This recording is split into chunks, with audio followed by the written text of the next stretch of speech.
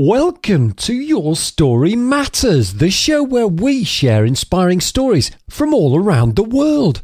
After you've listened to this one, why don't you tell us yours? Share your story at yourstorymatters.net. But first, here's your host, speaker and writer, Angela Schaefers. Today I have the privilege of talking with Victoria Michaels. She is a pastor, songwriter, recording artist, and author of several books, her current being I Am My Father's Daughter. Victoria will be sharing about her story today and her mission to encourage and inspire others. Hi, Victoria. Welcome to the show. Thank you so much. Such a great privilege to be on your show. I'm so excited to have you here today and to share about all the things that you're doing. There's so many things that you're involved with and some organizations that you've founded that we're going to talk about later in the show. But before we talk about those things or even your newest book, can you share with the listeners some of your story, some of your history and background that kind of led up to what you do today? Oh, my goodness. How many hours do you have or how many days? I know. There's always a lot to it, but share with us the basics and maybe some of the things that really impacted you the most. Yes. My life has been very, very interesting, and it's also, I tell people that I am a miracle. When you talk about what the power of God can accomplish, just look at my life and you will believe God without any doubt. Mm-hmm. I grew up in Nigeria. I'm the firstborn of 5 children. My parents are pastors. And growing up, I've always been a very passionate person. I've always been a dreamer. I've always been someone that want to pursue whatever I want to do with my life. Mm-hmm. And I thought that I was going to pursue fashion and music. Because those were the two things that I truly enjoyed. Mm-hmm. But I didn't know that God had greater plans for me. The only thing I realized was God just blessed us with 2 wonderful parents, and they were truly prayerful. And my father, especially, he was born again then. My father was always on his knees praying.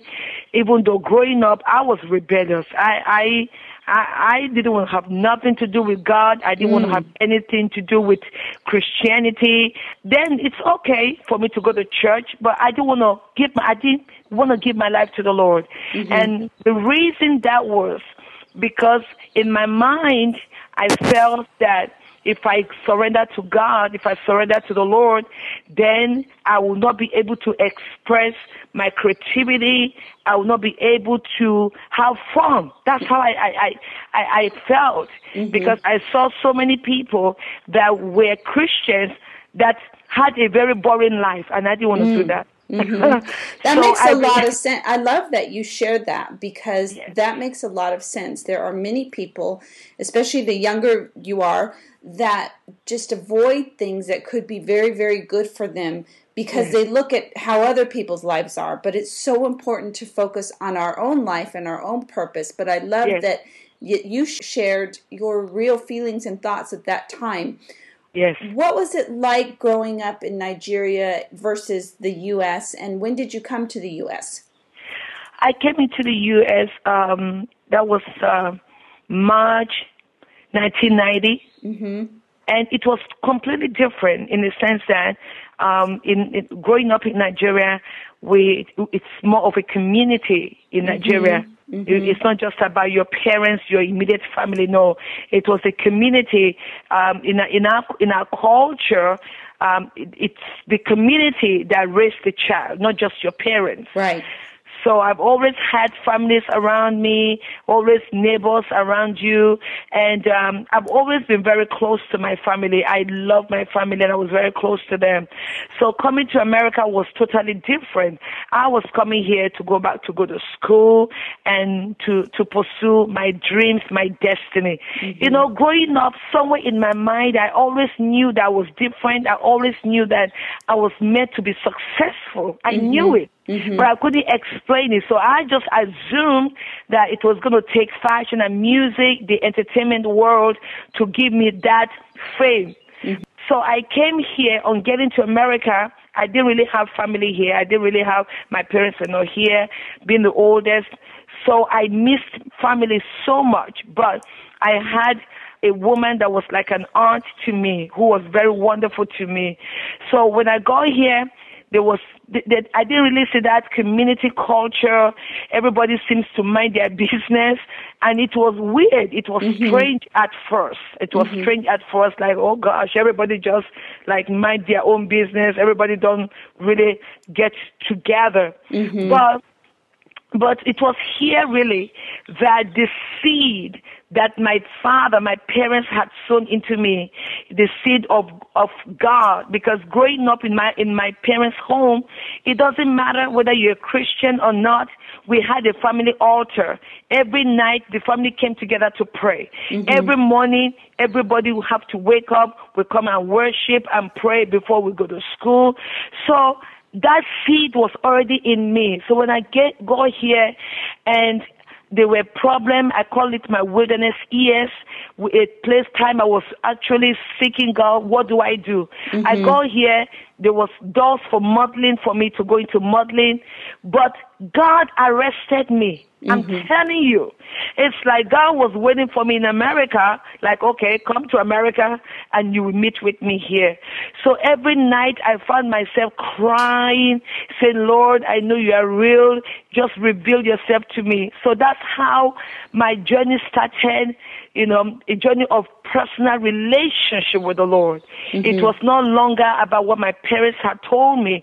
Now, the Lord allowed me to know that he loves me unconditionally and that I could still like my fashion, I could still like my music, that I could still be me. I could still look beautiful, I could still embrace whom he called me to be and love him.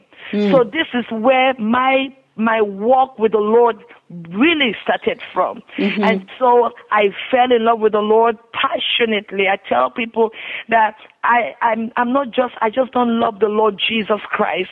I'm in love with him because coming to him really transformed my entire life. I ended up not pursuing fashion. I ended up not pursuing the music I came for. And then I got involved in my local church. I joined the worship team. And I began to use my creativity in music, but the music was different. Now I was a worshiper. I began to worship the Lord. I still have passion for my fashion design, which is still a passion for me till today, but in a different way. And then I began to find my true self in him, that now I was fulfilled. I was happy to be in God. So that's how the journey started for me. Let me ask you, because that's a big, big move to go from a country that you're familiar with, that you were raised in, that holds all the people dear to you, to come to another country that you're not familiar, you don't know the customs, the practices, you don't know a lot of people. And as you said, there is a different sense of community here in the U.S. than there are in some other countries. Yes. Can you tell the listeners how you dealt with those early years of adjusting to this new life, and besides your faith and your prayer, which is obviously extremely important, and seeking God in that journey, are there tangible tips that you can share with the listeners to get through such a huge transition in life? Because there are many people that maybe don't come from other countries, but they come from one life to a whole different life, to feeling alone, to feeling lost, to not knowing which door is the right door, to having sometimes experiences that aren't good, that are painful, that are sad. What can you share with our listeners to help them that you learned in this journey? Actually, what helped me during that time, because it was a very lonely season in my life. I was always crying because I missed my parents, I missed my siblings. But one of the things that really helped me out was, even though I was living in America and my parents were in Nigeria, they were always calling me always. They could call me every day, especially my dad. He would call me every day. Are you okay? And I used to lie to them. Yes, I'm okay. I didn't want them to get worried that I was lonely. Then also the woman who was my aunt, she really helped me. She was so good to me. She used to talk to me about the culture here, about the American ways and all that. I'm a fast learner also. I'm a fast learner. And I think another thing that grounded me, because looking back, it's very easy to get into trouble, to get involved with the wrong people. It's so easy. Yes. But what helped me grounded was that I've always been a principled person. Always. I was always a principled person. And the woman that called my aunt, I listened to her. I did. I wasn't going to the club. I wasn't doing any of those things. I was more of a home person. And I think that was, again, what drew me to the Lord in prayer, because now I'm here. I didn't have the family, so I was afraid. There was fear in my heart, like, oh gosh, what am I going to do now? And they told me all these stories about you have to be careful, you don't get involved with the wrong people. So the fear was there. So what helped me grounded was the woman, my aunt. I listened to her, I stayed close to her, and then I went back to school. So the school also kept me busy. And then before I got involved with the church and all that. So it sounds like a smart thing to do when you're having a huge transition in your life is to find at least one or two people that can support you, to stay connected to your family and friends that are maybe not nearby, and to find community, to find a school to go to and attend, a church, some sort of group that you can be a part of and be nurtured in instead of feeling completely alone. Extremely important, extremely, because I say to people, if you hang out with the wrong people, they can easily destroy your life. So when you come to a country like I did, it's wisdom. It's wisdom to be careful who you hang around with, but look for people that can mentor you and put you on the right track. And I'm assuming that for you, like everyone, the best thing to do is to take one day at a time, to not be so worried and stressed out about next week and next month and next year, because it seems like when we do that, we get lost even more and more worried and afraid. And so one day at a time to get up and do your best. That's exactly how it must be. Victoria, what was it that affected you that made you want to write the books that you've written? You've written several great titles. I haven't read yet any of your books. Can you share some of the titles and maybe talk about why you started to write and what your mission is in the stories that you've been writing, the books you've been writing? Every book that I've written so far has a story. Every book, I'm also a songwriter. My songs have stories. I tell people that I'm not your conventional type writer. I don't get up in the morning and say, I'm going to write a book today. It's always by an inspiration, really, from the Holy Spirit or from my own experience. I remember many years ago, before I wrote my first book, which is called Uncommon Faith, Uncommon Miracles, I didn't know that I was going to write a book. I love to write journals. I like at bedtime, when anything that happened to me, I like to write it down. It's a habit. It's a habit to write down my experiences or what happened during the day. So that's something I do. But through the years, before I wrote my first book, I remember the Lord said to me one time, write. And I said to the Lord, but I'm not a writer. Even though I had so many life experiences that I could have put down in book form, but I never saw myself as a writer. Then after a long time, I remember going to a conference and a couple of people came there. They were saying to me, God says, write. So this book, the first book, Uncommon Faith, Uncommon Miracle, really is about my life story. It was how I was very sick. I was extremely sick after my children. My last born, I was pregnant with my last born, and I almost died. Almost died with my baby. And I remember while I was pregnant with this child, the Lord, I was praying one day, and the Lord said to me, give him Emmanuel. because I am with you. Mm-hmm. And I said to the Lord, no, I don't want to give him Emmanuel because my baby brother was Emmanuel. Mm-hmm. So I went through that pregnancy at 6, almost 7 months, 6.5, almost 7 months pregnancy. One day I was in my house and I had these strange feelings. There was no pain. There was no external symptom, but I was feeling funny. So I called my gynecologist and I said, this is how I'm feeling. And they didn't take me seriously, but I persuaded them that I had to go to the hospital. So they told me, okay, just go to the hospital and, we'll check you out. So I drove myself over half an hour drive to the hospital. On getting to the hospital, I parked my car and I came out of the car and I couldn't walk anymore. And they took me to the hospital. They checked me out and the doctor says, oh, the baby's fine. You're fine. Go home. I said, okay. But I was crying. I knew something wasn't right, but they couldn't find out. I couldn't explain it well. So I got up from the bed to dress up, and my entire life took a new turn.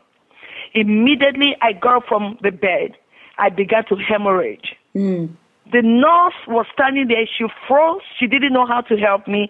It was another patient in the same room that the patient's family ran to rescue me and lifted me up and put me on the bed. Within 24 hours, I almost died because I was hemorrhaging. The doctors couldn't stop it. They couldn't figure out what was wrong. And they had to ask my husband, who also was a physician, and they said to him to make the toughest decision any man could be asked to make. And they told him to choose between me and my unborn baby because we were going to die if he didn't make that decision. So here I was laying on the bed. My right-hand side was already paralyzed. I couldn't move it anymore. And I was just bleeding. So finally, my husband had to make the decision that, okay, please save the life of my wife. And the doctor now came in and told us that they were going to induce the pregnancy, that because it's still early, the baby might not be able to breathe on his own. The baby might be deformed, even if he survived it. And they told me all this. But throughout, even though I couldn't pray now, I was just worshiping. I would cry and worship as I lay down on the bed. I remember the word that God gave to me in my first trimester when the Lord said to me, give this baby Emmanuel because I am with you. So that word kept coming back to me. So I held on to that word. So the doctors came and they said, okay, we're going to induce you within 1 hour. If it doesn't work, then we have to take the baby out through C-section because I was losing too much of blood. So they moved me into the delivery room. On getting there, I lay down on the bed. My husband was sleeping on the couch. And I went into a trance. And I remembered I saw a baby boy, beautiful baby boy, crying in a crib to my left-hand side. So I opened my eyes, and I recognized there was no crib in the room, and there was no baby. So immediately I began to say, thank you, Lord, my baby is alive, my baby is healthy. So less than an hour, I went into labor, and let me tell you, Miss Angela, for you to know that God is a miracle worker. Do you know the baby came out of my womb, cried out, and held his father's finger. And the doctors, the nurses, they were all dumbfounded. They said, this is a miracle. How can this be? How can this be? This baby's lungs is not strong enough. How can this be? My baby came out 3 pounds, 1.5 ounces. And they put him in the NICU, and every day, but morning, afternoon, night, they will wheel me. And I used to put this baby, it looks like a can of soda. He was so tiny. I put him on my bare chest. And now we begin to speak life into this child. I will call him Emmanuel, and I will speak to him. I will declare the word of God over him. You will not die, you will live. I began to do that every day. But I believe in the word of God. So I spoke. And that's how my baby came out of the first intensive care. and the doctor says we're going to move him because now he's putting on weight. They move him to another session, and he came and he was able to make it. And the news I have today is that my son now, he's 15 years old. He's over 6 foot tall. He never had any medical problem. God gave me that miracle. That's beautiful. Thank you for sharing that. That's amazing. I love to hear stories of hope and faith and miracles for sure. Can you talk to the listeners a little bit about, you have 1 or 2 different organizations. Talk about your organizations that you founded and what the purpose is behind the organization. I am the founder of Glorious Ministries Worldwide. What the ministry is all about is bringing hope to the world. And through Acts of Glorious Ministries, we also have Tabernacle of Praise churches. I also host Prophetic Voice television broadcasts. But my greatest passion is seeing lives discover their purpose, develop it, and to fulfill it. And through that, I've gone to nations. I travel a lot. I have extensive schedule. I travel to the nations, just talking to people and speaking to women, encouraging them to rise up to become all that they can be. And that's what brought me to writing this new book, I Am My Father's Daughter. As I travel the nations, I find out that so many women, powerful women, that holds corporation, women that are homemakers. I realized that we women were struggling with the same issues. I personally also had issue with low self-esteem, rejection, and that came about because I was in a relationship before I got married with someone who was insecure, who used to tell me, you are not beautiful, you're not powerful, you're nothing. And I almost believed it. Thank God that I grew up in a home where my father, my parents were very close to us, the children, and they used to tell us, you can become anything you want to be if you put your mind to it. So I came out of that relationship because I recognized this is not true. I know I'm a beautiful woman. I know I'm very smart. So as I traveled the nations, I realized that this was a major problem. So one day I was in my house and the Lord again, like I said, it was an inspiration. I heard in my inner mind, I heard that voice, I am my father's daughter. And I realized that I wasn't talking about my biological father, whom I love so much. I knew it was about my heavenly Father. So I began to quote the scriptures. I am strong. I am the head and I am not tail. So that's how this book came about, helping women, encouraging women to become all that God has called them to do. So that's one of the parts of my organization, just taking the gospel of hope, the gospel of life, of power to people, regardless of your nationality, regardless of your story, whether you've been divorced, whether you're single, whether you're widowed, no, it doesn't matter what your story is. I want people to know you can always rise up to become everything that God has called you to be if you dare to believe God, who is your heavenly Father, and if you dare to believe in the seed of greatness, the seed of destiny that God put inside of us at the time of creation. I love that. And I love that you shared about part of your story of having been in a relationship that wasn't good for you and wasn't healthy. And we know that many women go through those types of relationships or are still in them. You talked about realizing that what your partner at that time was telling you wasn't true, that you knew there was a bigger truth about you. Can you share with the listeners, for all of those women out there who are in that relationship right now, who are afraid to move on, who are afraid to let go, who maybe even don't believe in themselves anymore, how do you get out of that situation? How do you take that step to walk away from those people, whether it's a partner or someone in your family or someone even that you work with, that are telling you lies about yourself, that are encouraging you to not feel good about yourself and to not have hope? What can you share with them to help them to make that move today? Oh, my goodness. First of all, if you're a woman and you are in an abusive relationship, please know it's not about you. It's not your problem. It's not you. he has a problem. Because what happened is this, most cases, the person is already has low self-esteem, is insecure. So what they try to do is to manipulate you, to let you think that if you get out of that relationship, you cannot make it on your own. Mm-hmm. So they put fear in you. They manipulate your mind.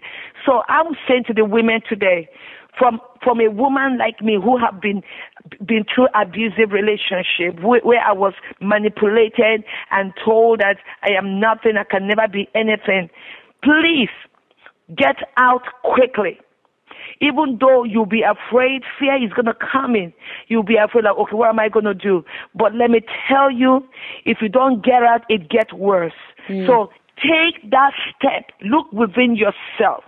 Look within yourself. Is it better to be in that kind of abusive relationship where your self-esteem is being torn down, it's being destroyed every day? Or is it better for you to just take that step of faith, believing God that He's your Heavenly Father, believing God that He's with you, even if you don't have family support?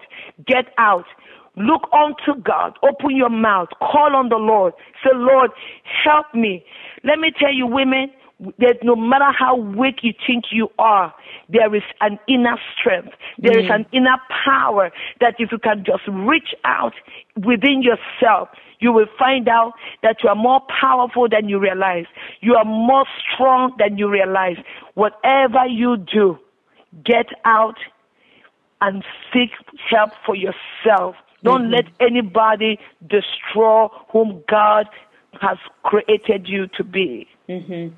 Very wise words. And I will say, to add to that it's never too late. One of the things I discuss with other women is that they think, well, I've been in this marriage or this relationship or this circumstance for 20 years. And I say it's never, ever too late. At any time, we are all able to live out our purpose, to discover our purpose. We are all able to be healed and to find hope amidst our circumstances. So I love what you've shared today, Victoria, and I love that you're sharing your heart so passionately with our listeners. How would they connect with you to learn more about you and find out about the things you're doing? Oh, they can go on my website, VictoriaMichals.org. It's spelled VictoriaMichals.org.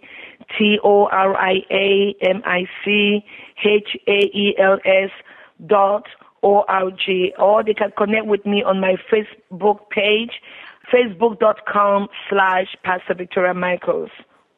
Wonderful.